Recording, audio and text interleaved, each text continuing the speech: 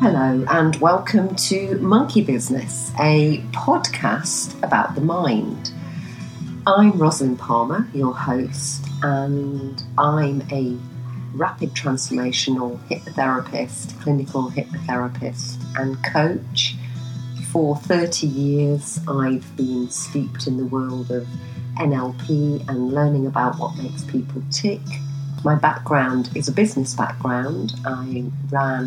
I created, I sold an award-winning PR company in the 90s. I learnt a lot about business. I also learnt a lot about mindset, and I learnt the hard way about burnout. Having the right mindset in business is arguably the number one predictor of whether your business will succeed or fail. What's more, your business can succeed, mine did, but you might fail as a human being. So quieting your mind is a key to enjoying the business journey, coming back from setbacks, enjoying the successes without letting them completely change you, and also creating a balanced life for yourself outside of the business. This is a podcast for you to learn from the successes and failures of others who have tamed their monkey mind or sometimes allowed their chimp to take over. It will give you insights into how they've used their mindset for success and help you navigate your life and achieve better business outcomes. So without further ado, welcome to Monkey Business. I'm Rosalind Palmer and you are most welcome.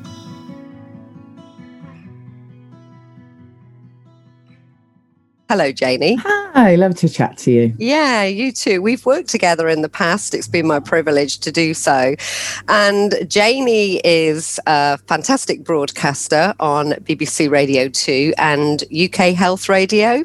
Yep. And I am a member of a fantastic community she runs and a podcast as well that is Alcohol Free Life and the Alcohol Free Community. And now, Janie, you have a book on the same title, I believe. I do. Shall I hold it up if anyone's Please watching? do. Yay, there we go. It's quite exciting when you first get your book in your hand. It's everyone probably thinking, oh, come on. But it only arrived yesterday. Did it really? Did it really? Two days ago, I got my copies. Yeah. So it's really nice. The ebook came out in January, but the main paperback just a couple of days ago. So yeah, happy, healthy, sober, ditch the booze and take control of your life. Lovely. And you've got 4 other books, is it? I have, yeah. Well, I've written 5 books in the past, all on holistic living. I've written 1 book around kind of PR and marketing called You Are the Brand. But my other books are all on various different aspects of living holistically, really. Because I also had your book many years ago. I mean, I don't know when that came out, but The Imperfectly Natural Woman. Yeah. When was that published? That was the first book, and that was... I know exactly because my daughter was literally just born. Never try and put a book out and have a baby at the same time. It's like 2 babies. That was 15 years ago, bizarrely. Seems incredible. I often joke that I was, ahead of my time because I was sort of talking about coconut oil and kale before they had their own publicists, So yeah. I was talking about a lot of this stuff when not many people were.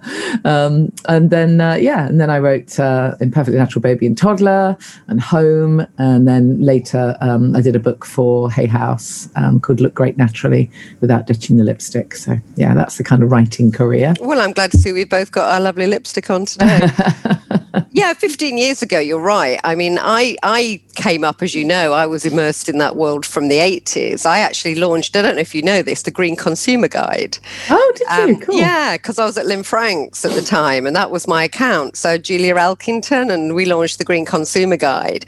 And at the time, we'd all go to Cranks for lunch because our office was near Marble Arch. And I remember my mum just going, mung beans? What's all this stuff about mung beans? And yeah, it did seem really out on a limb then. So I'm sure even 15 years ago, you were a trailblazer. Yeah, there was an element of that. I mean, when the book first came out, it literally did nothing. It was nowhere. Nobody was interested. And it was my first book. And I just remember thinking, I'm not having this. I am not having this. This is my life's work in this book. And I just at least want a few people to be able to read it. And so I basically hustled, myself. The publisher had paid PR. We didn't get a single booking or a single line in any newspaper anywhere. And I just thought, no. So I did it myself, basically. And I got myself an interview with Johnny Walker. And, lovely. And I'm always very grateful to him because he was just sort of genuinely interested in, well, does what we put on our skin make a difference?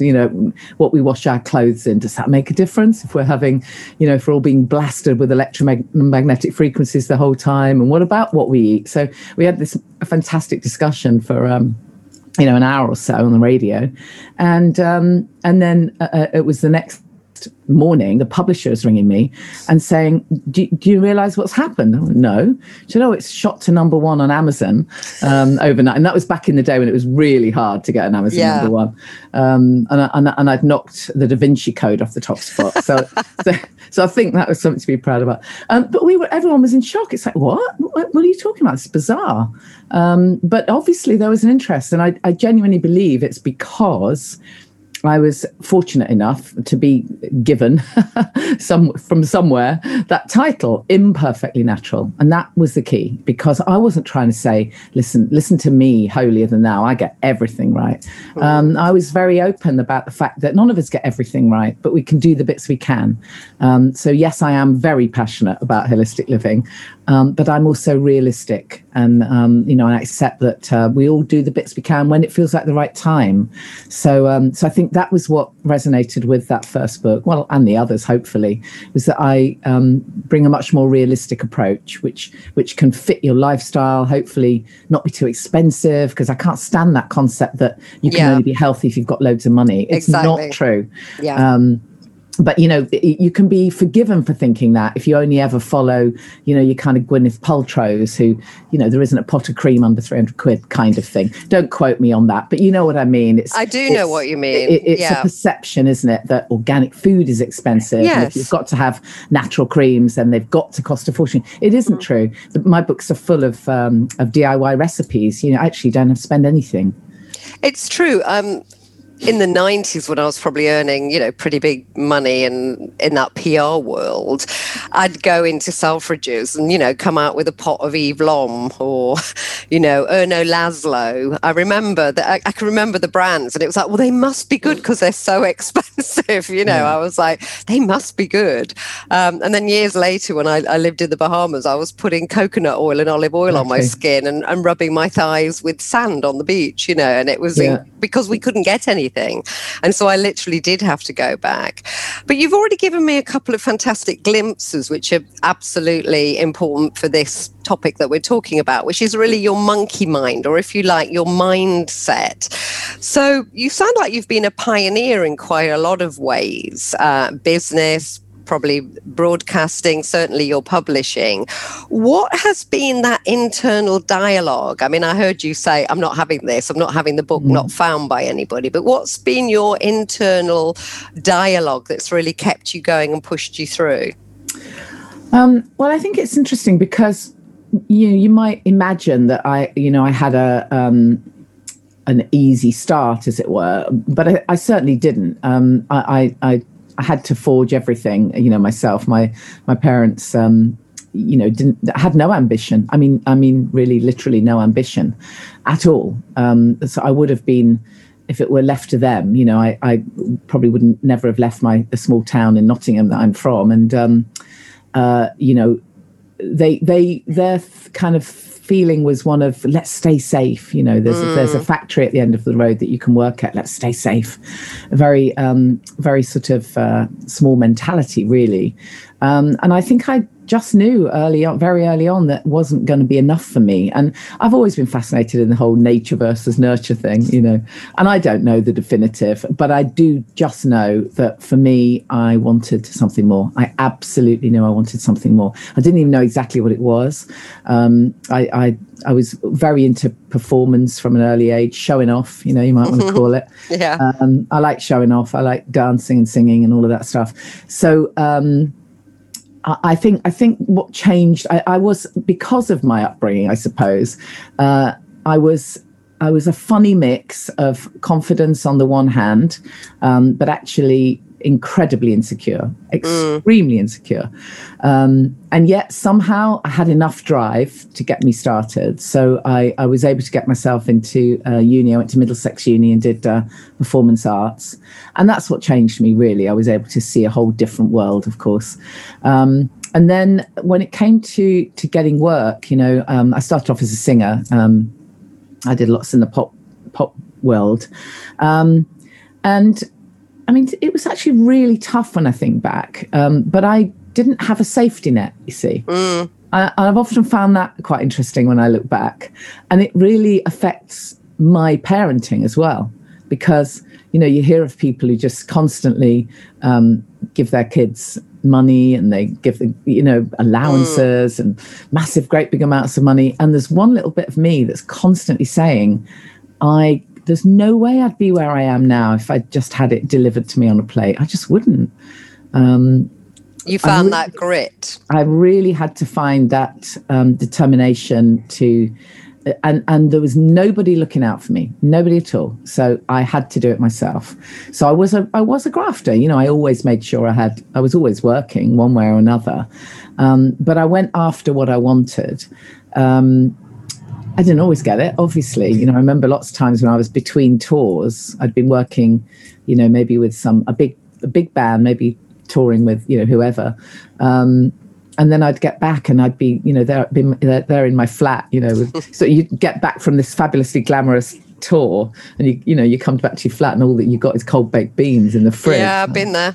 Very glamorous. Well, the same when I worked at Lynn Franks. My second day was we launched Swatch watches on the Orient Express, and then I went back to my house sharing Golders Green. Yeah, exactly. Same deal, and somebody had probably eaten my food out the fridge. Yeah, I mean, exactly. You and I have a lot of incredible similarities. I'm from Nottingham too. I come from a background where people didn't live that life. I also went to Middlesex. But only the other day, you and I both were talking on social media and both saying that we were extroverted introverts. And yet I will always say I'm not an extrovert because I did an English literature degree and we spent 3 years in really horrible dark rooms reading books, whereas performing arts would naturally make me feel that, you were very much that extrovert. Did you feel often that you were pushing through and you had a mask that really pushed you out there? Well, the whole extrovert introvert thing, I don't know. I'm not sure where I fit on that, to be honest. I think I am absolutely extroverted. I did one of those Myers-Briggs courses years ago, where they work out what you are, and I was off the scale of extroversion, off the scale. But what's interesting is, since I ditched the booze, I have discovered a new side of me that I didn't know existed. And partly it's that I've identified that I am what we now know is called a highly sensitive person. I didn't know that was a thing. I had no idea. But I'm absolutely that, without any shadow of a doubt. And I think that something of that links a little bit to the introversion, only in the sense that, actually, I don't know if it is that, or if it's just simply that I am now able to be with myself. Yeah. Whereas before I couldn't even have a bath without chatting to somebody the whole way through. So I wasn't comfortable to sit with myself. What the hell? That was way too scary. And now I can be with myself. I'm happy in my own company now. I'm able to like myself a bit more. So that's what I mean, really, when I say that extroversion, introversion thing. And why did you ditch the booze then? What prompted that journey? Was that an internal dialogue you were having with yourself? Yeah, very much so. I didn't ever have a rock bottom moment, and I think it's really important to stress that the book that I've written is not aimed at people who are absolutely at rock bottom and need alcohol services and rehab. That is a small percentage of people who are clinically dependent. But I was never in that position. I was always fully functioning, barely ever had a hangover, really, because my tolerance was quite high. I was just, in inverted commas, normal drinker. We now know the term is grey area drinkers. And Of course, in the UK, we've been brainwashed into thinking that there are two types of drinkers. There's those at rock bottom, and then there's everybody else, and they're perfectly okay. And that's what kept me stuck for years, because I clearly wasn't at rock bottom, but I wasn't okay. I was waking up pretty much every day at 3 a.m., heart racing, with a voice, literally a voice in my head. You know, I now know it's called the addictive voice. Well, in fact, that one wasn't. That one was the conscience. But my conscience voice, my inner talk, would say to me at 3 a.m., this has to stop. This is not okay with who you are. You're writing books on holistic living. You're talking to people about ditching chemicals. You care about your health. Look at what, just all of this stuff was coming at me. This isn't okay. And then by 6 o'clock the next evening, the addictive voice would come in. The wine witch would say to me, oh my God, you've had such a busy day. You deserve a drink. Go get yourself a drink, girl. Your kids are small. You've got something to look after them. You can feel grown up. Go have a nice drink. And that went on for years and years and years. And I was stuck. I was literally caught in the alcohol trap. It's a trap. And, we now know the term is grey area drinkers, and there are many, many, many of them. And it's not until you can catch sight of the possibility that life might be better without alcohol, that you can do something about it. And so, 3.5 years ago, I knew something had to change. But I was very stubborn, and I didn't want to feel like my life was over and I was going to be boring and miserable, and all the cliches. Alcohol is so clever. The marketing is so clever. Everything we think we can't possibly be sexy or fun or attractive or confident. Interestingly enough, we can't also relax either, or sleep. Amazing how it does everything all at once, allegedly.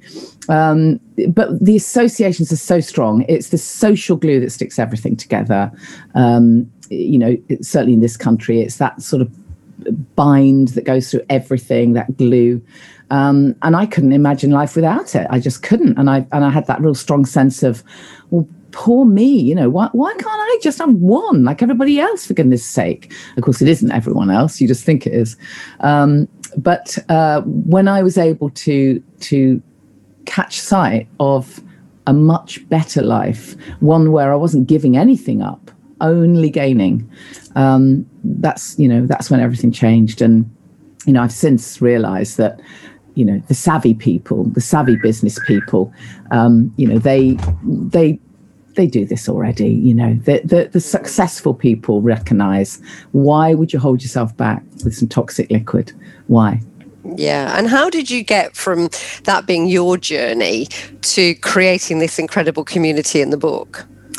Yeah, so that's an interesting one, because to start with, I felt a huge sense of shame and guilt, actually, which is kind of weird, because I didn't feel guilty when I was caning the booze. But when I stopped, obviously we have to process our emotions, don't we? Whereas before we hadn't. I think many of us go through years and years and years of actually being very emotionally immature, because we're not used to dealing with any of our feelings. We just numb them out with a drink. Every time we feel anxious or fearful or jealous, okay, I'll have a drink. Stressed, I'll have a drink.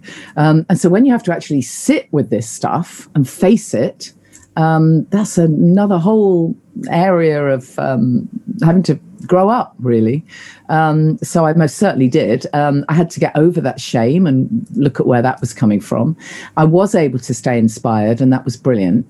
And I think it was when I was about 8 months sober, I realized that I couldn't carry on doing the work that I was doing, talking about holistic living and nutrition and all the things without sharing this. I just couldn't. It just didn't feel authentic anymore. I thought I'm going to have to share what's happened to me, and you never know, it might just help one person. So I very nervously did a kind of live video on YouTube, called it my coming out video. Well done. I was absolutely terrified. Honestly, I would be. I really was. And I was convinced I was going to immediately be trolled by everybody, So it's this very kind of, you can see it on YouTube. It's this very raw, sort of fragile, sort of, don't shout at me. But I just shared my kind of story. And it felt really good just to get it out and to recognize that there will definitely be other people in the same situation.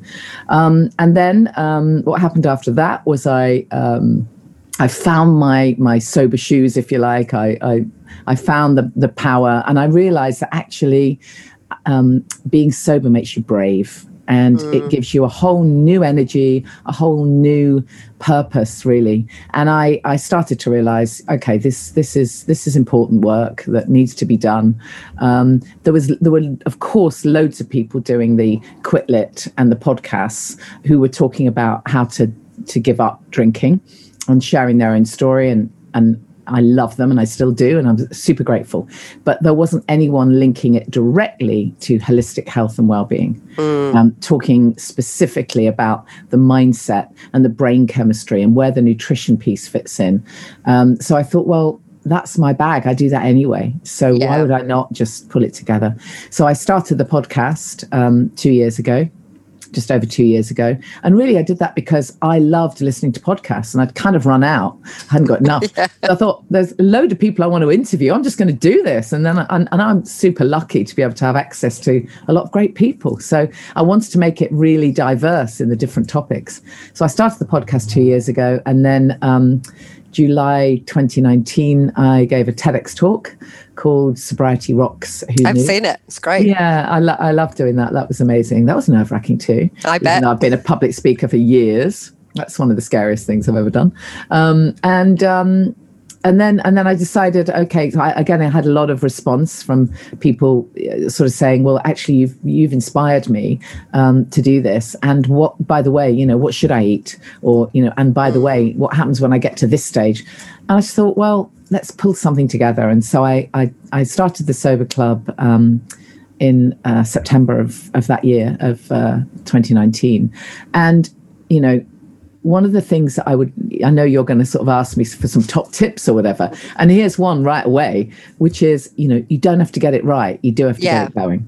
Yeah. Because I most certainly didn't have it right. I didn't. It was, I kind of threw it together and just, let's see what happens. And I thought, if I got, I don't know, if I only get 5 people sign up, and as we all know in business, it's a huge amount of work behind the scenes, isn't it? Well, every bit of goddamn admin, I sometimes think the only people making money are the people running the, your Zooms and your selling the shovels. And and your platforms and your oh my God, and the expense of everything and the exhaustion. And I just thought, well, you know what? If I only get 5 people sign up, I'm going to have to, I'll just make it a beta launch, and then I can stop. But of course it was more successful than that. I mean, it's not big. It isn't big at all. It's small. And that's cool. I think that's the beauty of it, because there's a fantastic connectivity within the group. And I want to come back to that because, I've seen that other TED talk. I forget the guy's name. That the opposite of addiction is connection. Yeah, Johann Hari. Yes, thank you. And I do, because I belong to the group myself, and that is the thing that, if I had to say one thing about that group, it's that connection and that support. But I just want to rewind quickly to you doing that nervous YouTube video and deciding to kind of really make this part of your life and be public about it. And you said you were worried about being trolled. And obviously you work in mainstream media worlds. Did you have any negative backlash from people? Did you make them uncomfortable? No, I didn't have any. I literally didn't have any negative feedback at all. I was amazed, actually. Or if I did, I didn't see it. They always say, actors shouldn't read their reviews, right? Yeah. So maybe there was some, but I didn't see it. And actually, when I think back to the fact that I was nervous, I was nervous, but by the same token, because it was a very personal thing, but by the same token, this is the work that I've been teaching for years, is this theory that you are the brand. And when you share your story, parts of the story you want to share, let's not be ridiculous. You don't have to bring every single skeleton out of the cupboard, but you can prep in advance the parts you want to share. Actually, that's the gold. The gold is right there in sharing that you've been there, done it, got the T-shirt. So over the years, I've worked with lots of, therapists, coaches, people who want to PR their business, people who want to get out there. And sometimes, they'll say to me, one of the questions I often ask people is, what question don't you want to be asked? Right. Because of course, I work with a relationship coach and who wants to get their message out there. And I said, what question don't you want to be asked if I were going to be interviewing you now on radio? And he said, well, the fact that I've been married 5 times, I don't want to be asked that. And excuse me, there's your gold right there. Exactly. You've been married 5 times and you now coach around, that's the gold.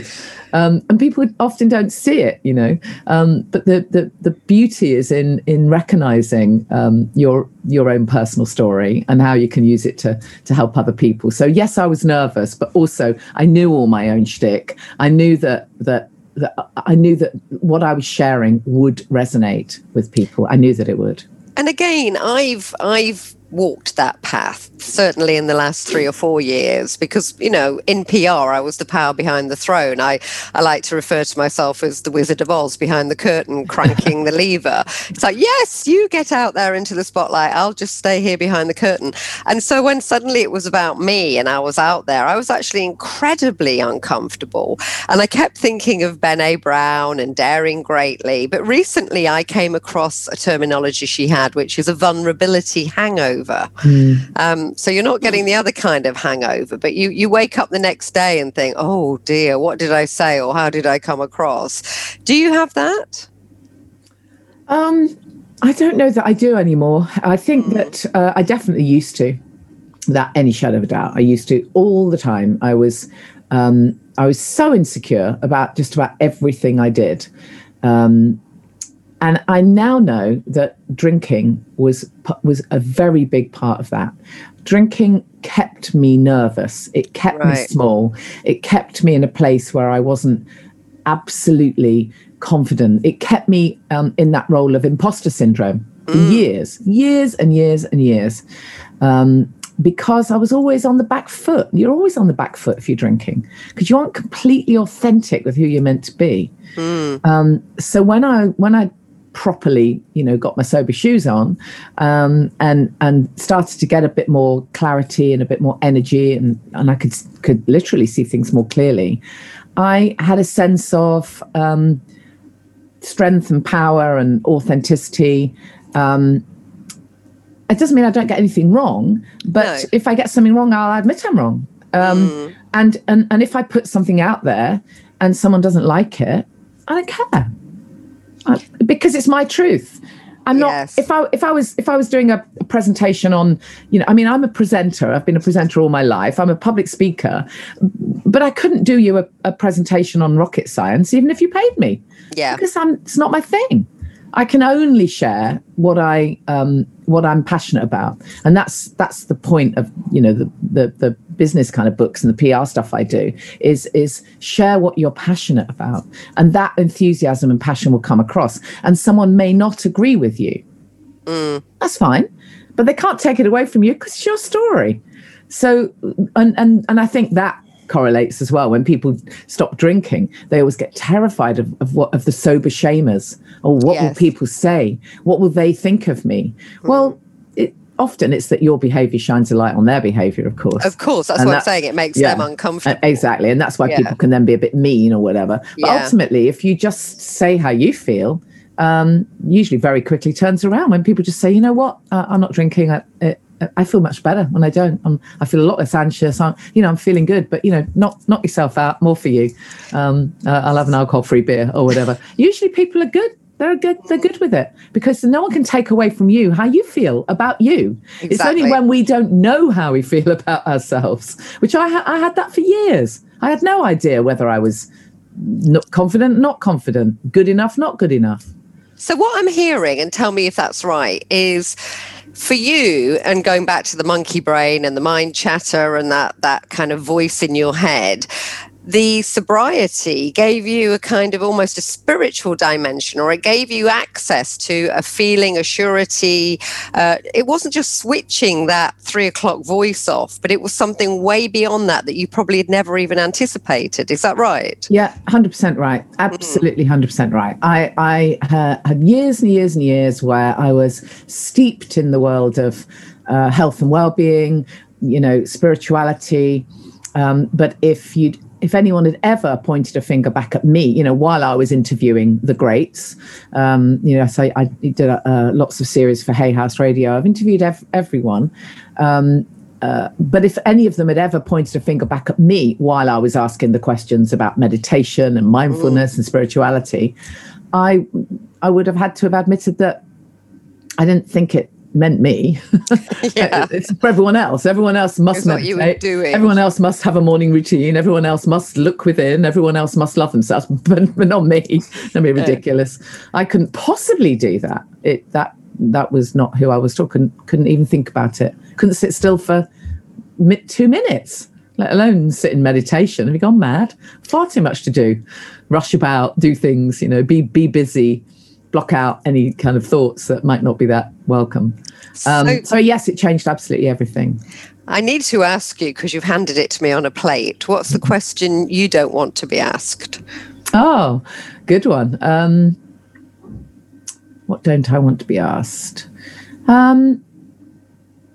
Well, I mean, it'll probably spin it around because I don't know that the gold is there in this case. But I wouldn't want to be asked about my the level I was drinking at when my kids were young, you know. But I'm quite open about that, really. I wouldn't want to go into great detail about it, though, because I hate that. I just hate the fact that I missed really so many of those years. I mean, I wasn't completely blotto, of course, but I could have been so much more present. That's really my only regret. That's my big regret, that I wasn't fully present when the kids were young. And if anyone, you know, is watching this who's a parent, this will be if you ditch the booze, literally the best gift you will ever give to yourself, but the best gift you can ever give to kids. Yeah. It's not just about the role model piece. It's about the being there, the presence. Yeah, the presence.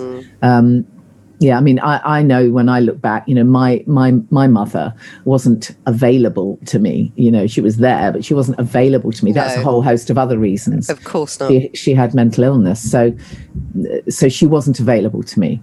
And I know the impact of that, you know, right into old age. I really know the impact of that. But I had a choice, and alcohol's kind of cruel in that way, that it takes parents away. You know, that the whole mummy wine culture. Oh my God, it's insidious, and well, with lockdowns, it's and worse. How do you think we're going to break it? I mean, really, because, you know, I see it on Facebook every Friday. Tonight there'll be somebody holding up a really big glass of something to the picture, going, "Thank God the homeschooling is over. Do I deserve this?" You know, how are we going to break that pattern? Or, well, you know, people have to be ready, don't they? If someone had tried to preach at me all those years ago, I wouldn't have liked it. No. At all. So that's why, you know, my approach is completely non-judgmental. I try not to go in with the pain point all the time. I mean, we could talk about how bad alcohol is for you and how it's linked to 200 illnesses and God knows how many different types of cancer, and how, you know, it makes you fearful, and fear lowers immunity, and on and on and on. So we could do the pain point, but far more powerful for me is just to keep drip feeding these messages that life is so much better without it. And if someone can just catch sight of that, then that's what makes all the difference. Nobody, I think I opened the book by saying, you know, if only someone had told me how freaking fantastic life is without the booze. No one ever told me that. No. Even when I asked about it, even when I went to a doctor, even when I saw therapists, healers, I mean, no offense to these people, they meant well. They absolutely meant well. And none of us can share something we don't know and don't understand. Exactly. But when I look back, there must have been at least 20, because of the work I do. I get to see a lot of healers and therapists. So I saw goodness knows how many practitioners, healers, therapists, doctors occasionally, wise people, spiritual people. Okay. Lots of spiritual people, by the way. And I would really, towards the end of my drinking days, quite often raise the topic if I felt safe, because it felt important. And I would just sort of say, actually, you know, I'm worried about, I've got a voice in my head, telling me to keep drinking. I'm worried I'm I'm drinking too much. Not one person ever said to me, man, I've got the answer for you. You're gonna love this. Let me help you. You're gonna love it. It's fantastic. Everyone just said, a few drinks of wine. It sounds kind of normal. Just have a glass of water in between. Yeah, balance it out, or stop at 9 o'clock. That was what somebody once told me. And that kept me stuck for years. The good news is that the tide is turning. And there are more and more people now talking about this, spreading these little bits of light. There will be people I know who are in the sort of well-being community who, just like me, won't have thought of the alcohol piece. But that's where my book might come in. They might pick up my book because there's a whole thing on there about having a cacao ceremony, or because there's a whole piece about written by Gemma Newman, the plant power doctor, or because there's a piece on meditation or breathing techniques. They might pick it up for another reason.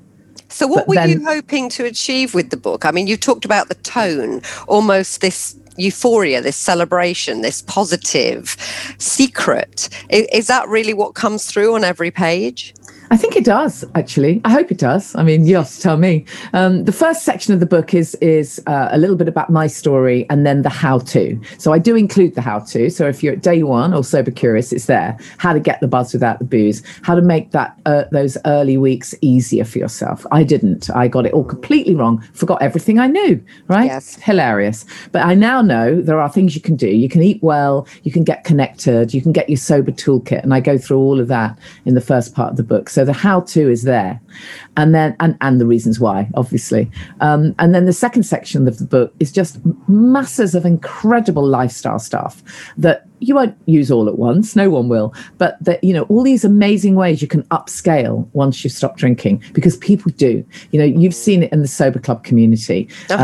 It's incredible. It's lovely. I meet people on day one, or even if it's only on Zoom, and they're all sort of fragile, little lambs, little newborn. They're like, oh, hello, and like, well, I don't want to stop drinking. I'm just gonna stop for a bit, and then I'll go back to moderating, and everything about them is sort of shaky and just they're terrified of everything. And we keep them going, and we inspire them, and they catch sight of the next piece. And then when things get hard, someone ahead of them says, actually, do you know what? That happened to me. That happened to me. I couldn't sleep either. Do this, do that, push through. You've got better to come. And it's that encouragement and support. And then there they are a couple of months later, literally like a different person. In some cases, whole new career has been started, or they've launched a new project. The amount of people who've started writing, they've found creativity within them. They've completely changed their diet. I mean, just so many changes. It's incredible because you get your mojo back. So that's really what I want for the book. I want people to kind of go, wow, well, I wonder if my life could be better physically and emotionally without the booze. And or if I've already stopped, what else can I do now? And where can they get the book, Janie? Hold it up again. All the usual places. I mean, of course, if it were normal life, real life, I could tell you bookshops and events. But yeah, all the usual places. Or if you want a signed copy, then if you go to the soberclub.com, we can sort that out for you as well. And there's lots of other resources there, aren't there, for sober curious people who definitely. Yeah. Lots of stuff. There's lots of blog posts. I think if you sign, I've got a separate little website which you'll find from the Sober Club, but that's happyhealthysober.com, and there's some free resources on there. There's a free meditation, and there's various bits and bobs, and I've always got lots of great competitions. So we haven't even touched on alcohol-free drinks, but my mantra is keep the ritual, change the ingredients. Kombucha. I'm such a fan of kombucha. Exactly, and this is important because if I'd have been trying to do this 10 years ago, it would have been much harder, because while everyone else sat around having their lovely drink in their lovely glass, I'd have had a cup of tea, yes, or a Coke or an orange juice, which I don't like. But now the whole world has changed. And as we all know, big brands jostle alongside the artisan brands, and their choice is huge. So keep the ritual, change the ingredients. If you always have a drink with your family or your partner or your friends at 6 o'clock, no problem. Have a drink, have a lovely glass, and have something alcohol-free in it. So the book has a whole bunch of recipes and stuff. And on the Sober Club, we've got lots of competitions to try and win alcohol-free. Brilliant. So what's next for you?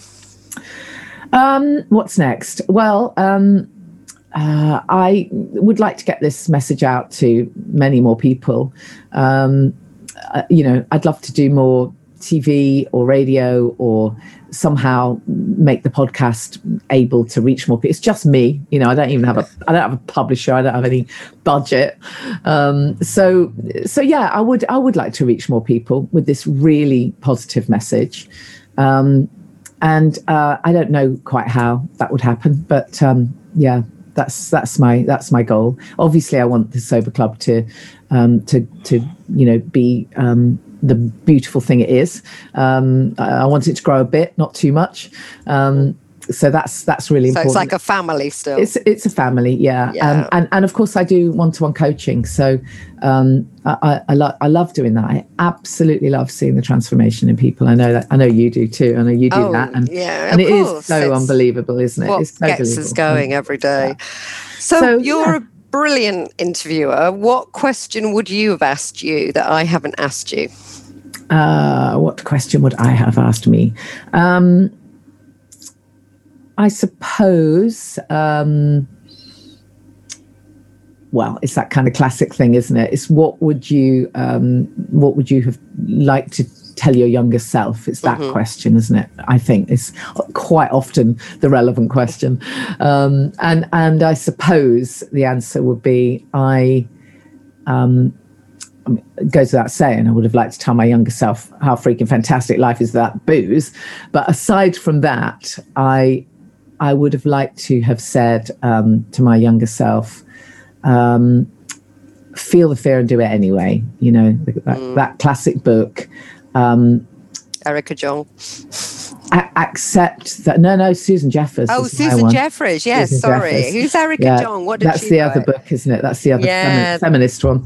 But yeah, Susan Jeffers. And Susan Jeffers' other amazing phrase, actually, which I loved from one of her books, was never try and teach a pig to sing. It will waste your time and it annoys the pig.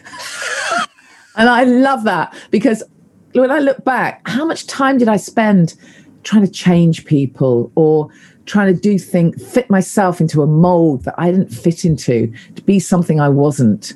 That's brilliant. Say that again. Never try to teach a pig to sing.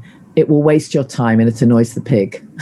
I love that. Isn't it? When I was in PR, we had a different pig saying, which was, if you wrestle with a pig in, we'll call it muck, you both end up smelling of muck, but the difference is the pig likes it. Yeah, love it.